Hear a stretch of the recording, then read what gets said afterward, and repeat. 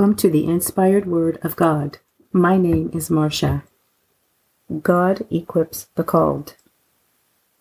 Heavenly Father, as I bring this message forward, I ask for your wisdom to come through.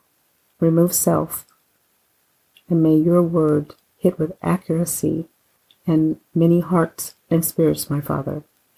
In Jesus' name, amen. God equips the called. Exodus 31:2 says, "See, I have called by name Bezalel, the son of Uri, the son of Hur, and the tribe of Judah. And I have filled him with the Spirit of God in wisdom and in understanding and in knowledge and in all manner of workmanship, to devise cunning works, to work in gold and in silver and in brass, and in the cutting of stones to set them, and in carving of timber to work in all manner of workmanship." In the Old Testament, beginning in chapter 25, God gave Moses instructions on how he wanted the various items to be made for the tabernacle. He told Moses to take up an offering of those who wanted to give willingly of gold, silver, and brass.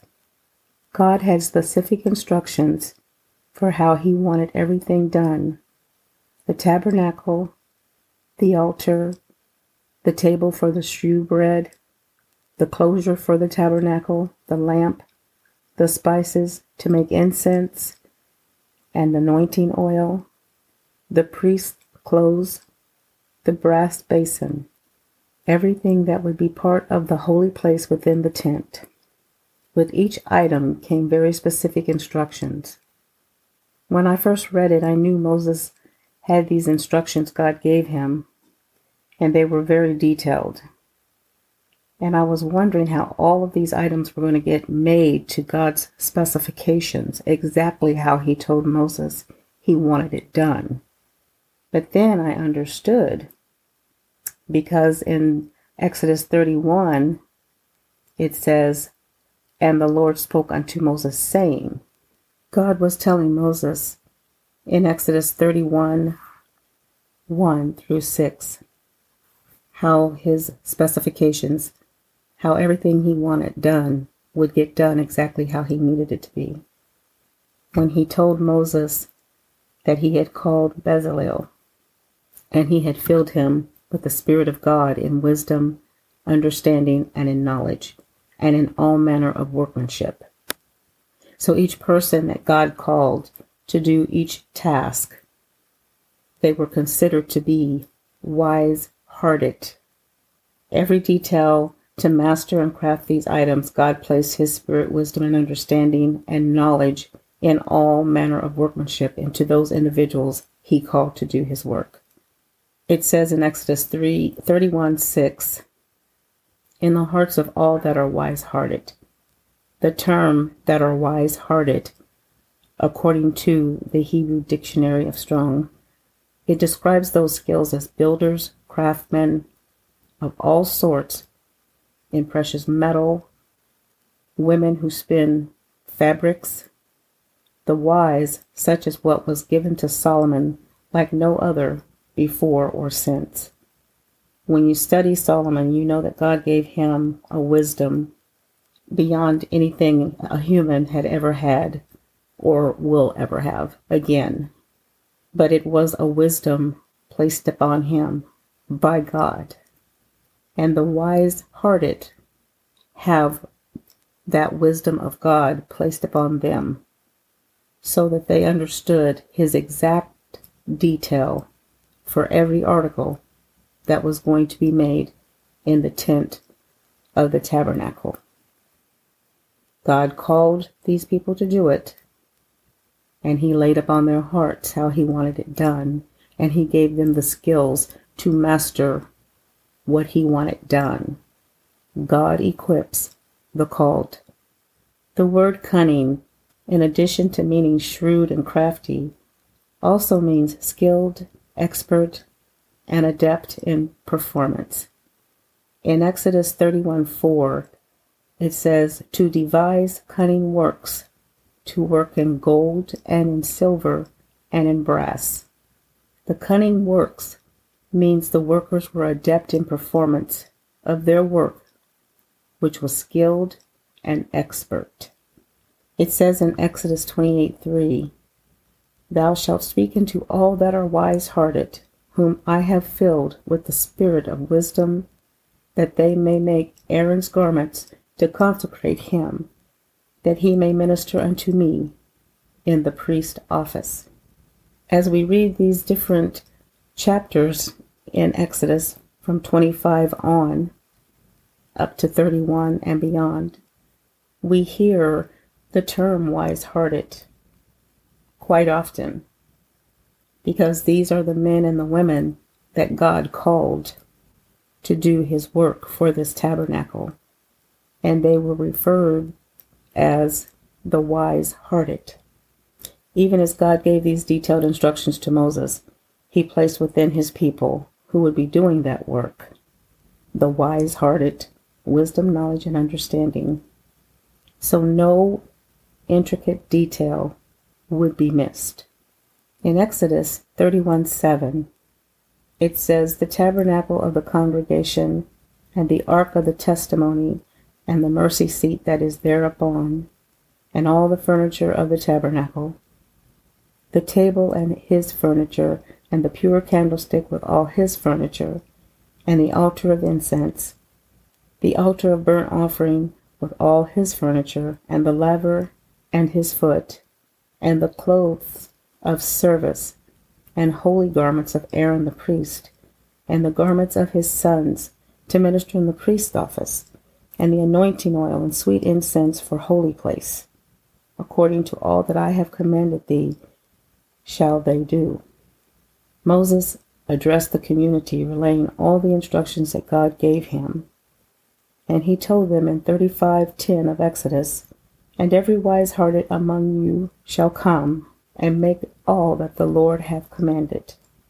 Throughout chapter 35, it tells of all the people who had a willing heart to give the articles that God requested, as he had requested them to give a willing offer of silver, gold, jewelry, different articles that they had in their possession.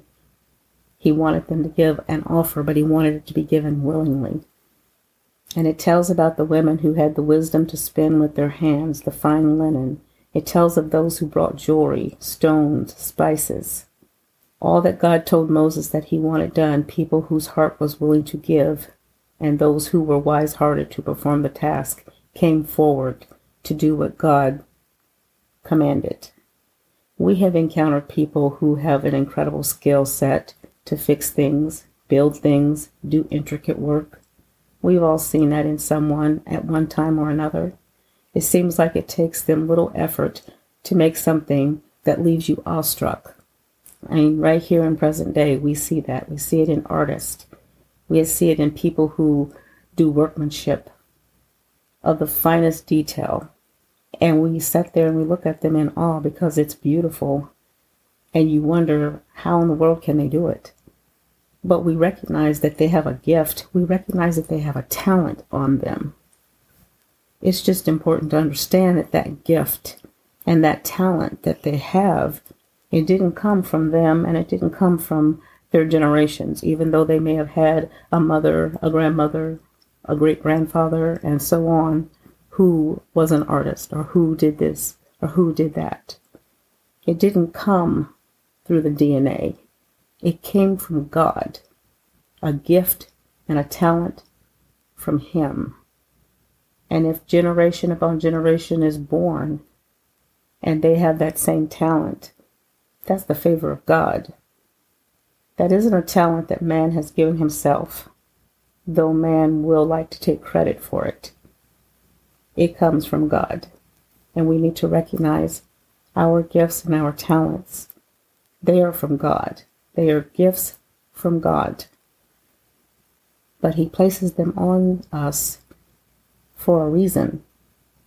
And that reason is to serve Him and give Him the glory. God equips the call.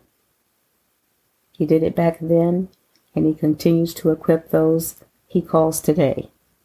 He placed within those individuals the know-how to complete the specifications he wanted for the tabernacle. Our gifts and talents that we are equipped with are for his work, his purpose, his glory. But not everyone uses their talent to serve God. But if they did, what a powerful house for God it would be right here on earth today. In 1 Samuel 16, God had rejected Saul as king. He instructed Samuel to go to Jesse because he already had chosen Jesse's son David. Only Samuel did not know that yet. It says in 1 Samuel 16:14 through 18, "But the Spirit of the Lord departed from Saul, and an evil spirit from the Lord troubled him." Because of Saul's disobedience, God withdrew his spirit off of Saul. And Saul had many troubles because God placed an evil spirit before him. And it says in 1 Samuel 16:15, "And Saul's servants said unto him, Behold how an evil spirit from God troubled thee. Let our Lord now command thy servants, which are before thee, to seek out a man who is a cunning player on an harp, and it shall come to pass, when the evil spirit from God is upon thee, that he shall play with his hand, and thou shalt be well. And Saul said unto his servants, Provide me now a man that can play well, and bring him to me. Then answered one of the servants and said, Behold, I have seen a son of Jesse, the Bethlehemite, that is cunning in playing, and a mighty valiant man, and a man of war, and prudent in matters, and a comely person, and the Lord is with him."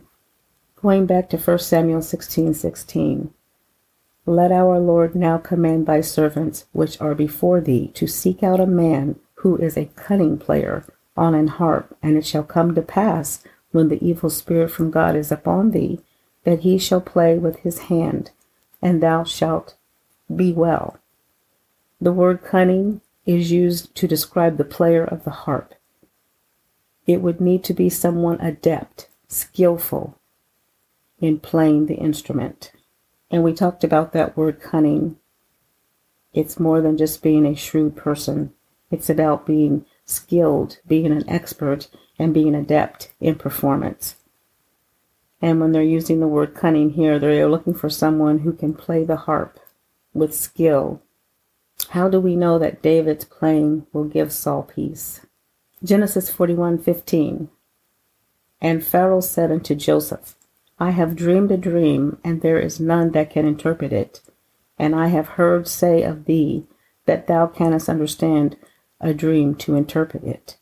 And in Genesis 41:16, "And Joseph answered Pharaoh, saying, It is not in me. God shall give Pharaoh an answer of peace." Joseph is letting Pharaoh know in that conversation that the peace and interpretation is not coming from him, Joseph the man, but instead is coming from God. Joseph was able to give the interpretation, but the hand of God was upon him to do that. And reference 1 Samuel 16:21 through 23, "And David came to Saul and stood before him, and he loved him greatly, and he became his armor-bearer. And Saul sent to Jesse, saying, Let David, I pray thee, stand before me, for he hath found favor in my sight. And it came to pass, when the evil spirit from God was upon Saul, that David took an harp and played with his hand. So Saul was refreshed and was well, and the evil spirit departed from him. The evil spirit that God troubled Saul with departed when David played the music, because the hand of God was on David." And reference 2 Kings 3:15, which says, "But now bring me a minstrel. And it came to pass, when the minstrel played, that the hand of the Lord came upon him." A minstrel is to beat a tune with fingers, especially playing on a stringed instrument to sing or to make music. That is what a minstrel is. And we see God's hand upon individuals that are gifted in playing music and in singing. But it is the gift of God, it is the hand of God that has laid upon that person. He has placed that gift within them, that skill within them to be able to play that music or sing that song. It did not come from us, but it came from God. There are other gifts that God gives in order for us to give service to Him. Other gifts than what we just talked about with the intricate workmanship and the skill that He placed upon those to do the tabernacle. And different gifts other than the singing that we do and that they did back then, or the playing of instruments. It says in 1 Corinthians 12:4, "Now there are diversities of gifts, but the same Spirit.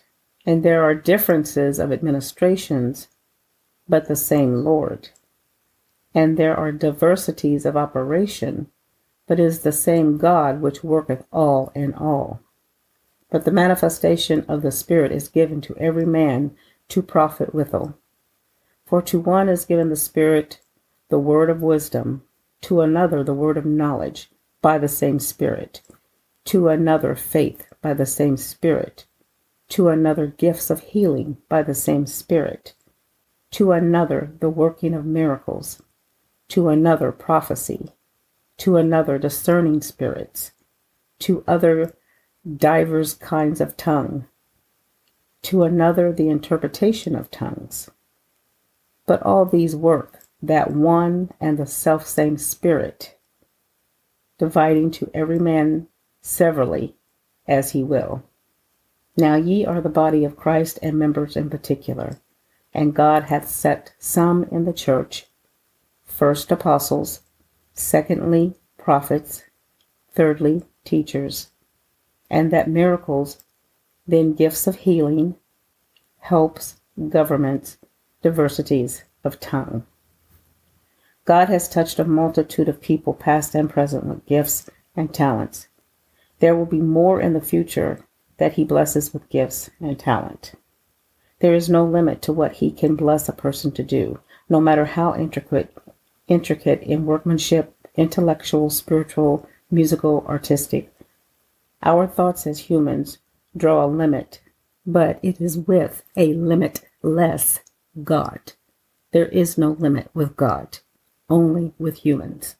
So going back for a few minutes in 1 Corinthians 12:4 through 28, these gifts that we are talking about in the church are for service in the church, but also outside of the church. When it talks about the diversities of gifts, but by the same Spirit, those who are called to be prophets, teachers, evangelists, ministers, those who have a discernment of spirit, who have wisdom, or who have a word of knowledge. All of these things and these gifts are given to different people, but they are operating under the same Spirit of God, because it is God who has laid that upon them and gave them the ability to do it. So if you're speaking in tongues, that comes from the Spirit of God. And for someone to interpret what was said in tongues, that comes from the Spirit of God. So there are many works within the church. The teachers, those that lay hands on and healings occur, the prophets, the apostles, all of these different stations, so to speak, within the church, they're gifts, but they're operating under God, one Spirit, and that Spirit is God. And it is nothing that man is doing himself. It is the gift of God. He has laid His hand upon each person to do what they do. As I stated earlier, there is no limit to what God can bless a person to do.